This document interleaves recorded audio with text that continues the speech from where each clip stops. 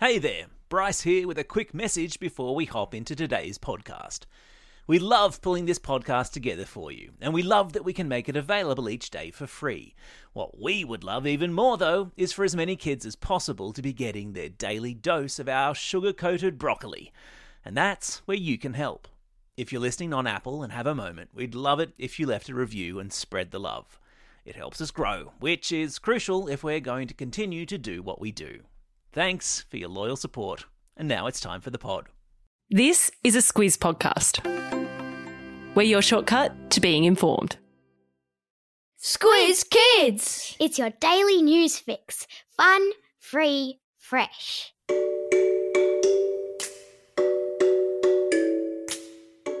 Hello and welcome to Squiz Kids Today, your fresh take on what's happening in the world around you. I'm Bryce Corbett. It's Tuesday, August 16. In Squiz Kids Today, fish and chips on endangered list, Germany's cat lockdown, AFLW moves to Marvel, and Ravi the adventurous red panda. That's what's making news, kids style.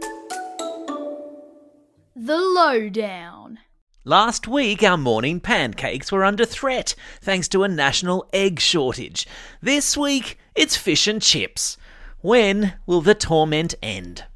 That was the question being asked, mostly by me, yesterday following the news that fish and chip shops around the country have been forced to hike up their prices due to a shortage of the oils needed to cook the salty, crispy goodness, and also a shortage of potatoes. Now, I know it's hard to imagine, but the war in Ukraine, a drought in Canada, and a little thing here in Australia called inflation have all combined to make your piece of deep-fried cod and family box of hot chips from the fish and chip shop down the road temporarily more expensive. So how is that possible? We've spoken about this before on the podcast, how something called global supply chains means a hiccup on one side of the earth can have an impact all the way over on the other side of the planet. Or, put more simply, potatoes that are used to make hot chips are grown here in Australia, but also in places like Canada. And a drought there in Canada has affected how many potatoes they've been able to grow, and that means a big bag of potatoes for a fish and chip shop here in Australia has gone from $24 to $41 in a matter of weeks, which makes the price of chips that you and I buy go up. And there, my friends, is your economics lesson for the week. You're welcome.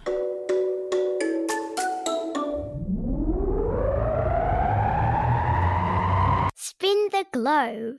Each day we give the world globe a spin and find a news story from wherever it stops. And today we've landed in Germany, where the small town of Walldorf has lifted its cat lockdown after 3 months.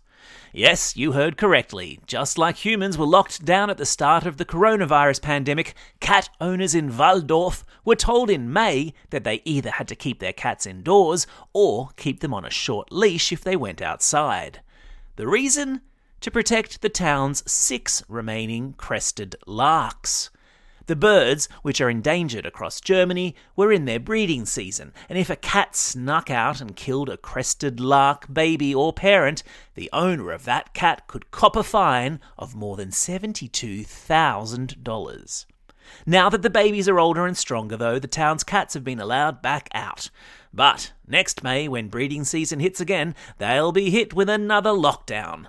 I wonder if cats like to watch Netflix. I did a lot of that during my lockdown. Sport time. And so yesterday the word went out across the AFL land.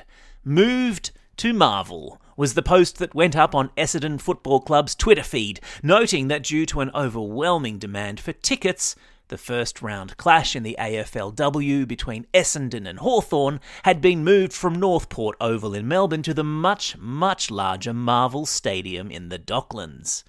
The change of venue was prompted by all 12,000 tickets to the Northport Oval being sold out within 24 hours of going on sale. The game is set for August 27, so just over a week's time, when the 2022 AFLW season kicks off around the country. And get this, both the Bombers and the Hawks along with Sydney and Port Adelaide, were only added to the AFLW competition this year, meaning this is their very first game. Further proof, if indeed any were needed, that girls and football are a match made in heaven. Animal Kingdom. A red panda with a taste for adventure has been returned safe and sound to his enclosure at Adelaide Zoo after staging a daring escape and spending 48 hours on the run. The panda, called Ravi, went missing from its enclosure and was found 2 days later up a fig tree in the Adelaide Botanical Gardens. Zookeepers did their best to lure it out of the tree, trying to tempt it back down to earth with its favourite foods, but Ravi wasn't having a bar of it. Eventually, they had to shoot a tranquilizer dart into Ravi's bum and wait at the bottom of the tree ready to catch the falling panda. I've stuck video of the rescue effort in today's episode notes. Ravi is now safely back in his enclosure with a tummy full of his favourite foods and no doubt planning his next daring escape. Sounds a bit like the movie Madagascar. The zoo officials, meanwhile, are scouring CCTV footage to try to pinpoint exactly when and how Ravi pulled off his zooscape. See what I did there? Time for the quiz. This is the part of the podcast where you get to test how well you've been listening. Question number 1. Name one of the 2 AFLW teams whose first round game has been moved to Marvel Stadium. That's right, it's Essendon and Hawthorn. I'll also accept the Bombers or the Hawks. Question number 2. What sort of animal staged a daring escape from Adelaide Zoo? Yeah, that's right, it was a red panda. Question number 3. What domestic animal has been in lockdown in the German city of Waldorf? Yeah, that's right, they're cats.